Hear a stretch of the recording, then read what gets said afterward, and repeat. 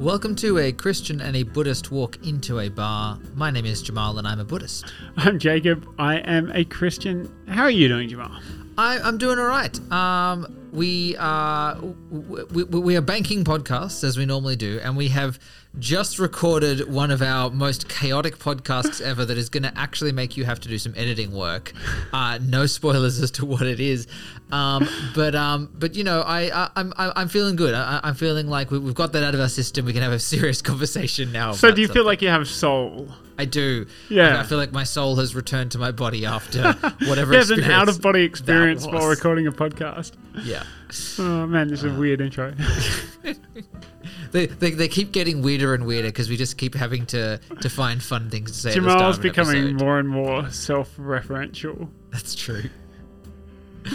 But no, we do have a more serious topic to talk about today, and one that I think is quite topical, and one that I'm quite interested to dive into. So do you want to run us through it, Jacob? Yeah, well, we're going to jump out into, I mean, we've been political before, but jump out into a particularly political hot-button issue in Australia at the moment, which is the Uluru Statement from the Heart and the upcoming referendum that is likely to take place later this year about Indigenous recognition in the Constitution and a voice to Parliament and those kind of things. And we're not going to bore you with the different political ins and outs of all of that. But I'm curious, having read a piece just recently by Rowan Williams. It's an edited extract from his contribution to a collection of essays, which is called Statements from the Soul, the Moral Case for the Uluru Statement of the Heart, about the spiritual aspect, I guess, the religious aspect, you could say, in something like Indigenous rights, Indigenous recognition, acknowledgement. We haven't said on the podcast previously, but it would probably behoove us to mention that we're recording this on Ngunnawal land. That's correct. And we weren't the first people here by a long shot, like not only Jamal and I, but you know our ancestors have been here not very long in the grand scheme of how long First Nations people have been in this country. And I would add that, you know, recognizing that we are recording this on land that was stolen and land where sovereignty was never ceded from, which is of, I guess, particular importance when we are talking about issues of representation and participation in democratic systems that are essentially overriding traditional so governance and operating. And so Rowan Williams argues here, he's British, so what he's doing weighing into this debate is a whole other question. But a wonderful Christian theologian. I mean, I think he'd say he's actually Welsh, so maybe that lets him off the hook slightly. But he jumps right in talking about terra nullius, right, which was the argument that the legal fiction that was wrought for a long time that there was no one owned the land before the British came here and put a flag down, and that somehow counts. He says colonialism takes it for granted that land and all that goes with it, wildlife, natural resources, is a bundle of objects that can be owned. If no one is claiming to own it, or if someone else judges that a current owner is managing it inadequately, it can legitimately be appropriated. Like, that's it, the idea sitting underneath colonialism. But he goes on to argue that by doing that and by seeing land and everything that sits on land purely through this lens of property, with kind of a John Locke sort of view around land, that you need to be using it productively in order to have a claim to it and so on, that we actually miss a spiritual connection and a spiritual aspect of the land that we're present on, what we can learn from that, but also kind of, I guess it almost drives us into a consumerism mindset. Well, and I think it drives an extractionist mindset, right? And we've spoken previously on the podcast about the kind of the role that God gave humanity in caring for the earth and in caring for for stewarding or having dominion over, or however you want to translate that, and the various kind of implications of that. So, but I think there is a very I don't think you can divorce Christianity from colonialism, right? And I think there's a very Christian-founded view of the land and view of what it means to be kind of imbued with, a kind of a God-given right to own and possess and to conquer. And I think all those things are, obviously deeply, deeply colonial, but also deeply Christian. I know you're well aware of kind of the role of the missions and the churches in colonialism, particularly in Australia. But I think even in the kind of the colonial project was driven from a very Christian way of thinking about the world. In a kind of possession, taking, grasping aspect? Yes, but I guess also a kind of a supremacy of kind of a supremacy of those, I guess, who feel they have a monopoly on God, or who people, it's, to go back to my anthropology kind of undergraduate degree, right? A lot of colonialism, from what I understand, was founded very much on kind of this concept of cultural evolutionism, right? That there are various different stages of evolution that humans go through that kind of mirror biological evolution, and you can see that on a cultural level. So hunter-gatherers evolve into agriculturalists, who evolve into industrialists, who evolve into whatever modern society, right? And side note, that's one of my big criticisms of Marx, is that he plays very heavily. He absolutely into does, that, yeah. Right? But cultural evolution went hand in hand, and is written down in many places as going hand in hand with the concept of religious evolution too, right? Where you have, animism evolving into pantheism, evolving into monotheism.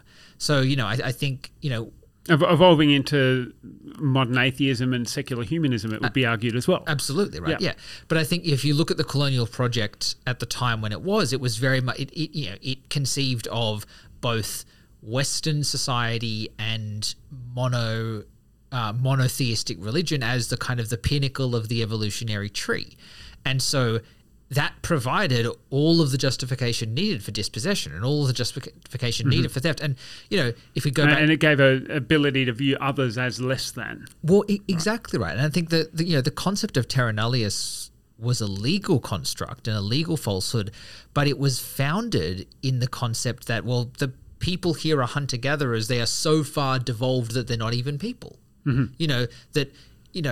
Whilst from our modern perspective we see that's deeply incorrect and hurtful, from the perspective of the 1700s, that makes legal sense because, you're not viewing the inhabitants of what became Australia as even kind of in the same species as human. So you can kind of make a claim that they're not there.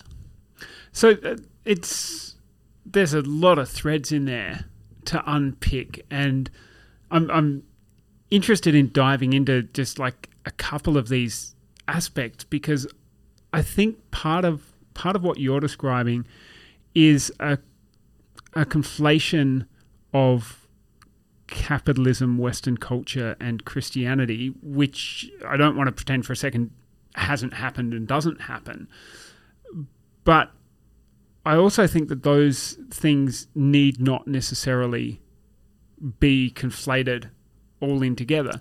And we've got examples kind of going back to the colonial era, the invasion era in Australia, of Christian missionaries in particular kind of pulling those threads apart. And, some of the people who were most critical of what was happening were Christian missionaries a lot of the time. And some of the people who were most kind of, the reason that we still have some of the languages that we have and the records of it is due to anthropological interests of people on the one hand, absolutely, but also on the other hand of the interests of missionaries wanting to talk to people, to evangelize to them.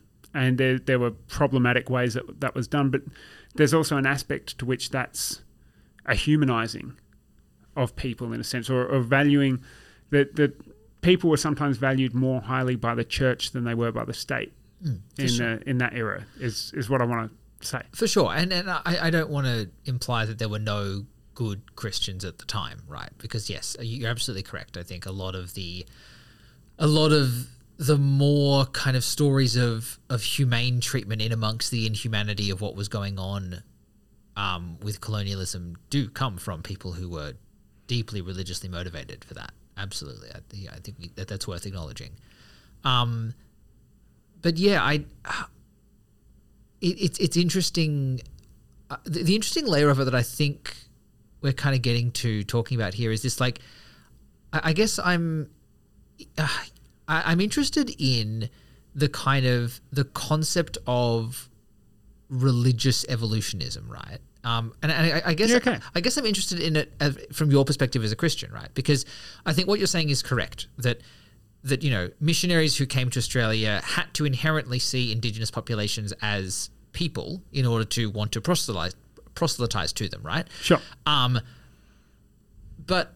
I mean, is there a concept in Christianity, or is there an implicit thing that, monotheistic, Jesus-centric criticism is a kind of the more evolved, enlightened way of seeing religion that somehow, what is the view of Christians of people who are animistic, of people who have, again,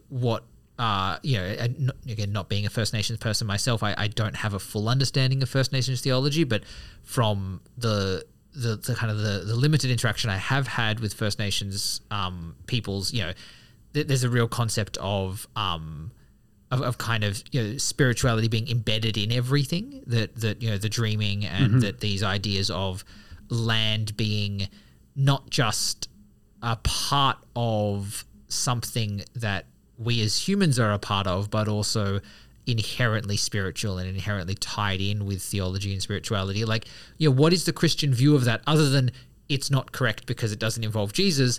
Like, is there a kind of hierarchical concept in Christianity around those kinds of beliefs? It's a good question.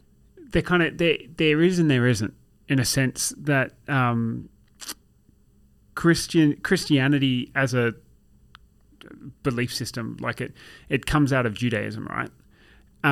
And the thinking there is that, like, well, because of Jesus, Christians have a fuller, kind of truer picture of God, and it's probably how it's at the base you could say that the major Abrahamic monotheistic faiths, so Christianity, Judaism, and Islam, all relate to one another in this way, in that, well, yeah, we think you, adherents to the other two, we think you sort of get God, but you don't get God as well as we do. Like, it's a bit like we were talking months ago about, like, kind of how I see Lutheran theology in relation to all of the other Christian theologies. Like, there's shades of that to it. In terms of the specific spirituality of, spirituality in all things that you were talking about, am I understanding you right for a minute?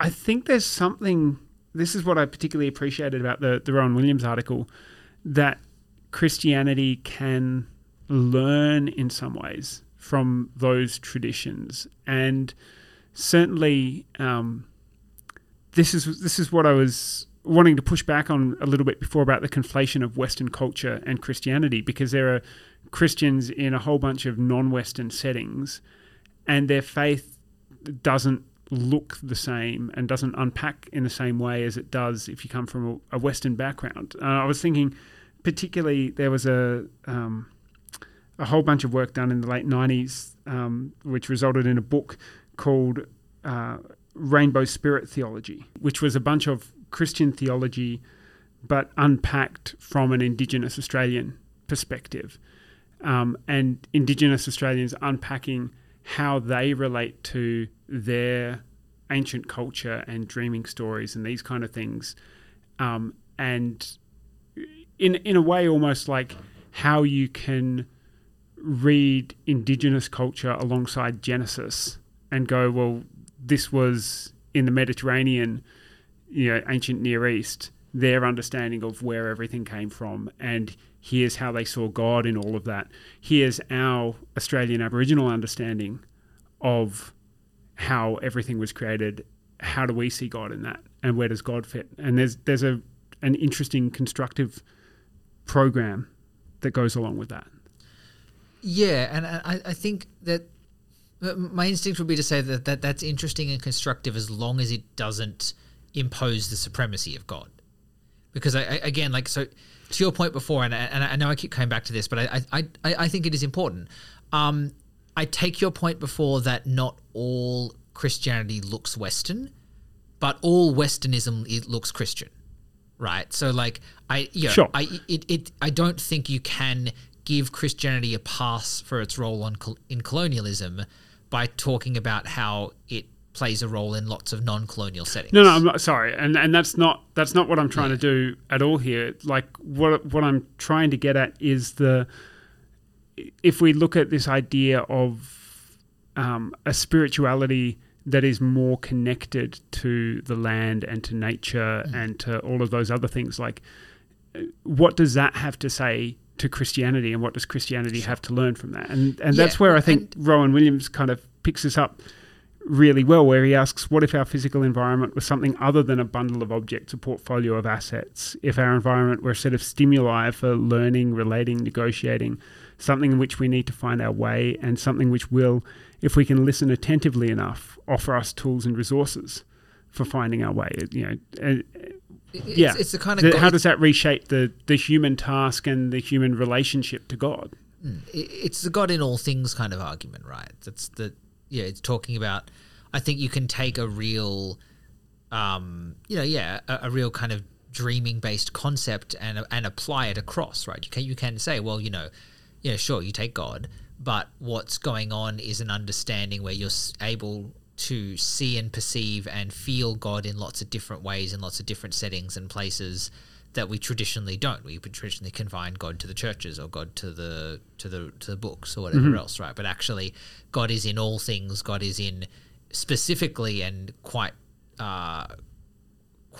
seriously in nature, and that's something that I think we do lose, which I think is what's being kind of spoken about here, right?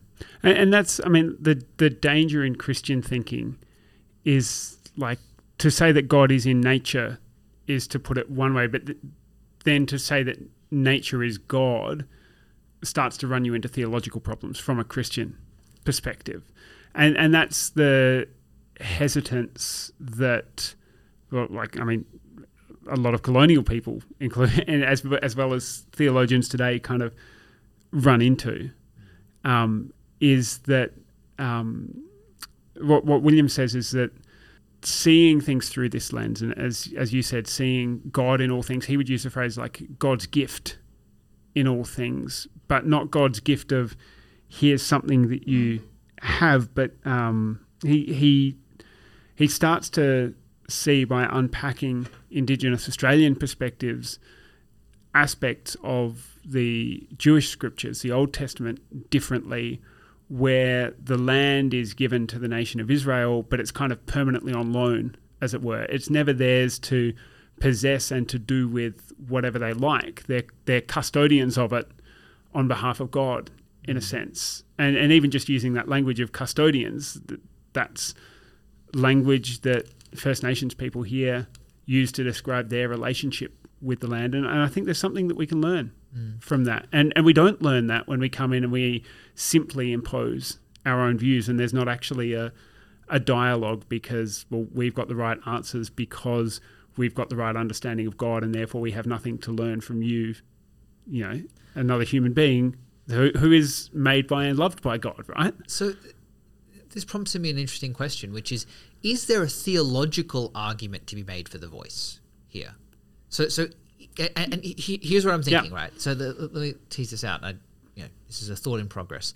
But is there an argument from a Christian perspective, or honestly maybe even from any perspective, to say that as a nation, the nation currently called Australia exists in on a particular place in a particular period of time on land that is that has a level of imbued spirituality that we have certainly not respected for a very long time, but it certainly may be unique and may be in some way, that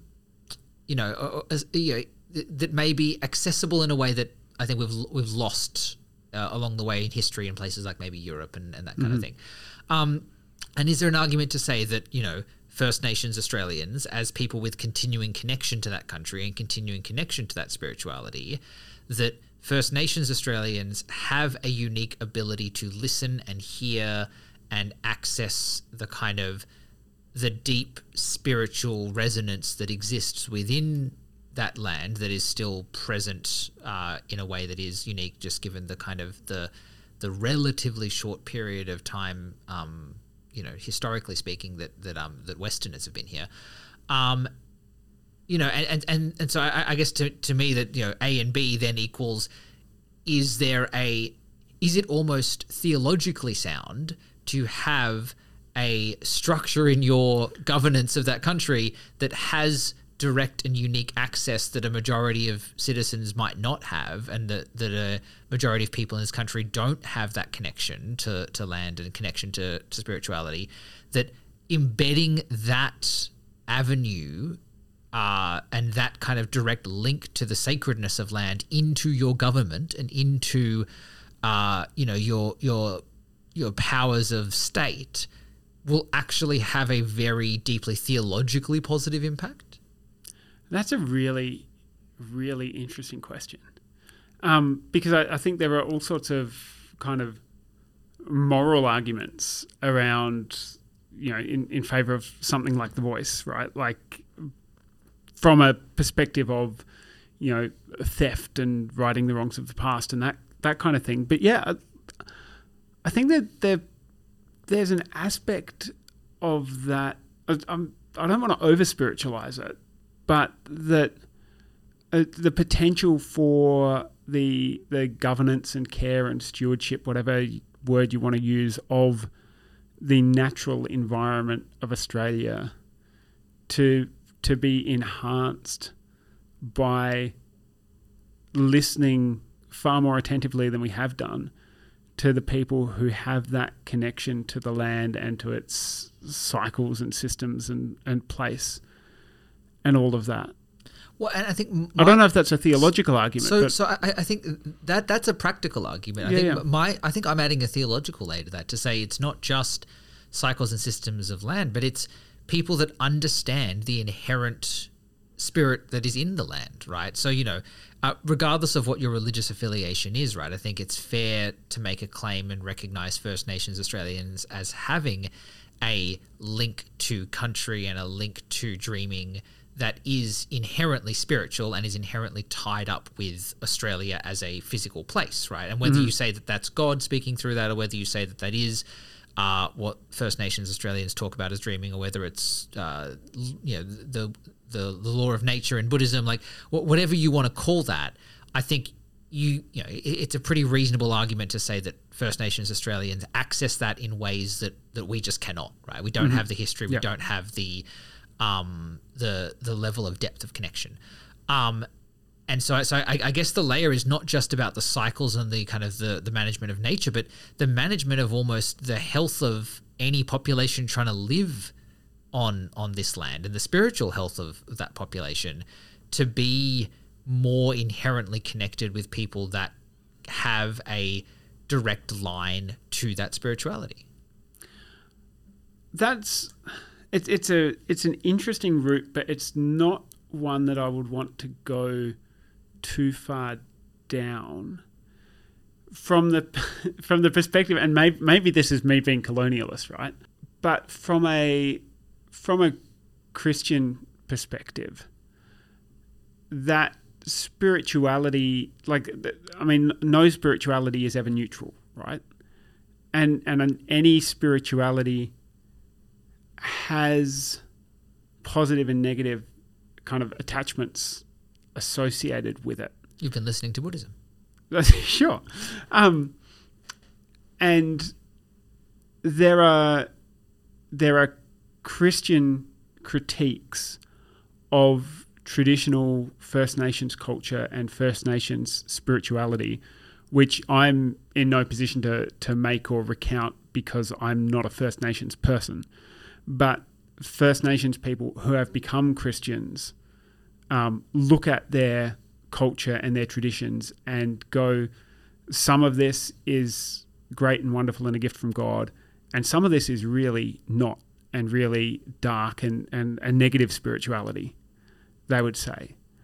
And so I'm hesitant to just kind of go with a carte blanche of, well, the entire spirituality of any place is a good thing and let's run with it. Like, I don't know if it's quite analogous, but like in the same way as like having I'm not a huge fan of just having a Christian government and imposing Christianity somehow on everything. Like, does that make sense? Yeah, and I guess what I'm talking about is less this idea that we need to impose a First Nations-based spiritual theological layer on government, because, that's not what's being proposed whatsoever. That's not what I'm hearing you say. Or B, that's not what I'm saying. But I think what I am kind of saying though is that, and to answer your question, I honestly I think it is a little colonialist of you, your position. Sure. But what I am kind of thinking here is it's more of this acknowledgement that we as non-First Nations people and as the majority of this country that is not First Nations just don't have that access, right? And we just don't have that ability to tap in to spirituality that is so place-based and so connected to country that I guess the argument is less that there's a specific, because again I think let's be quite clear about this. First Nation spirituality is deeply varied in itself. There's no single monolithic kind of conception here, right? Like, it's over 200 different nations that all have very different views of things and very different approaches to things. So it's not so much to say that there's a First Nation spiritual rulebook we just want to apply to how we do things, but more so that there is theological value in having people in place with direct representations to the state who have an access to that kind of knowledge and that kind of spiritual the spiritual presence that exists in country in Australia that no one else in the country can have, and that there's value in giving people who have that. It's analogous to saying that, if you're a Catholic and you fully believe in the Catholic order of things, it's analogous to saying, well, we probably should listen to the Pope as government, right? Because we're not saying they're going to make all the rules, but they probably have a connection and an understanding of God that I just can't have, and so it's worthwhile bringing that connection into the tent. Yeah, and like I get that from the perspective of kind of listening, I guess, which is the entire purpose of a voice, right? Yeah, right. This is the point, right? I'm struggling to see in how you've just outlined that, how that's kind of theological as opposed to practical, because like government doesn't particularly listen to or consider what is God's will when coming to the decisions it makes, right? Like, that's kind of one of the things of secularism. And maybe it listens to Christians and to churches, and it should listen to First Nations people as much, if not more, on various issues. So maybe the argument is not that it should be taking the opinions of things religiously or spiritually, but more that I guess maybe the point that I'm making is that I have a and again, it's just a hunch, and this isn't a fully formed opinion at this point, but like I just have this sense that there is something there, and there is something theologically rational about, essentially, and maybe it's just about acknowledging the wisdom, right? And maybe it kind of becomes as simple as that, right? To say that we should, because as you said, right, the voice to Parliament as proposed is, doesn't actually have any authority, doesn't have any decision-making powers. It's purely an avenue with which the government and the state can listen better, to voices of First Nations Australians, that maybe the argument is that we should be listening to people who have a spiritual connection to the country in a way that we don't, right? And in a way that that spiritual connection is on top of all of the, it's the right thing to do. There's colonialism, there's theft, like all these. On top of all of that, that spiritual connection is actually a good enough reason to listen to people, right? If a certain group of people have an ability to tap into a spiritual truth that exists in a country that is uniquely situated in that country and is place-based, that it's probably a good thing to listen to those people a bit more than we do. And yeah, of course, you don't make all the rules of the state based on that, but you do maybe pay those voices more credence. Yeah, I can see that. And there's definitely kind of within Christian thinking anyway, a deep valuing of the diversity of humanity and human experience and human placeness and human kind of location. I guess the thing that becomes a little tricky, and this is talking purely from a Christian theological perspective, so not talking about politics or what should or shouldn't be done by the state here, is to pick up the idea that Rowan Williams comes to in the end of this article, where he says, the earliest Christian communities like to describe themselves as resident aliens or migrants, people who never allowed themselves to settle down complacently with the style and assumptions of the society they happen to belong to, yet always committed to building relations within that society and holding its needs before God, everywhere at home and everywhere to move on. And he talks about how that challenges kind of the ownership model. Like that's the point that he's trying to make there. But it also challenges a spirituality that is deeply linked to a specific place, because of the oneness and the fullness of God and God's care for all things. So I'm perfectly happy to, not perfectly happy, that's the wrong way to put it. I absolutely honour the connection that Indigenous people have to the various lands and nations that are on this continent and what that means for them. But I feel like there's almost the reason that those same connections don't exist anymore in continental Europe in a lot of ways is because of Christianity kind of not severing that connection to country and connection to land, but putting a different lens on it. Am I being colonialist again? Probably. Probably, but I think it's hard not to be in this scenario. And maybe that's a perspective I think I find. And that's not to say that everyone needs to think like that. Yeah. I'm just saying, coming at it with a Christian lens on, that's something I see. Yeah. Yeah, well, and I think maybe I find this easier to just get behind. And I find it easier just to kind of just go, yep, cool, correct to First Nations theologies. From a Buddhist perspective, because it is just very much in line with Buddhism, right? Which we haven't touched on yet, but in Buddhism we talk about the law of nature and the law of karma and the way the world is and the kind of the natural order of things, and you can sub that for the way that First Nations Australians see the world. I think there's probably a layer of animation to the spirit of the world that Buddhism doesn't inherently add.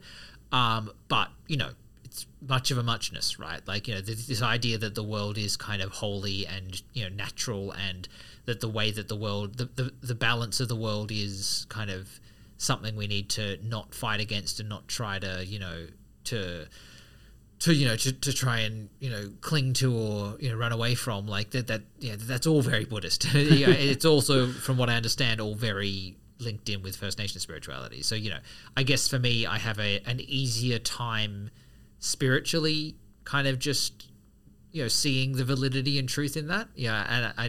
I think it's... Would there be almost a Buddhist critique in that though of but don't get too attached to... No, because I think the way that the Buddhists would talk about it is that if you were living in line with the land and with kind of the culture, that you wouldn't be attached, right? Like, so I would say that from a Buddhist perspective, being enlightened and being a First Nations quote unquote elder who is deeply connected to the land and deeply sees and understands everything is almost the same thing, right? Like that, you know. Yeah, okay, that's really interesting. I think in Buddhism, I think my instinct would be that, you know, you would claim that a lot of elders are enlightened, and like many more elders would be enlightened than random religious people of other places, because they've got such that deep inherent connection to the nature of the world, which is so fundamental to what it means to be enlightened. So like they can see things differently to the way that most of us kind of perceive reality. Yeah. Yeah. Yeah. That's a really interesting angle on it. Yeah. So it's almost like, again, I don't want to fall for the trope of kind of idolizing First Nations religion and spirituality, because I think that's also problematic. But like, you know, I think there could be a Buddhist conception here that it's almost like that a pre-colonial kind of concept of living in line with the land that First Nations people did had significantly less layers of negative karma and samsara and craving and aversion on it than a modern Western life does, right? That like it's that the baseline there is way closer to enlightenment than a lot of what we experience on a day-to-day. Which, to come kind of full circle, is like a negative view of religious evolutionism, that things were better beforehand. Well, yeah, and again, this goes back to my whole completely anti-religious evolutionism stance. That is, no, things are just true in all places in all times, and you know you don't need to rank them.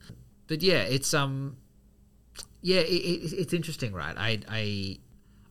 It's interesting hearing you talk about this, right? Because like I will be completely honest with you, I see what you're saying, and I get what you're saying, but I'll be direct about this, and this is not a comment on you as a person. This is I think a comment on just like I think how intertwined these concepts are. But I cannot scrub out the stench of colonialism from a lot of your opinions on this. And that's not to say that I think you are inherently a colonial person or that you're continuing to contribute to colonialism, but I just think that Christianity is so interconnected and is so much a part of the colonial project that, like, you know, that it's just that, like, you can say, you're saying things that I think are very valid and legitimate, but they're still colonial and they're still deeply, like, intertwined with that. And so it's a really difficult space to walk through.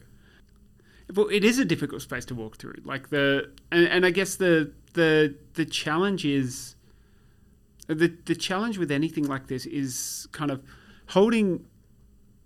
This is where not being a religious relativist is unhelpful, right? Like, because you should come over and give it a try.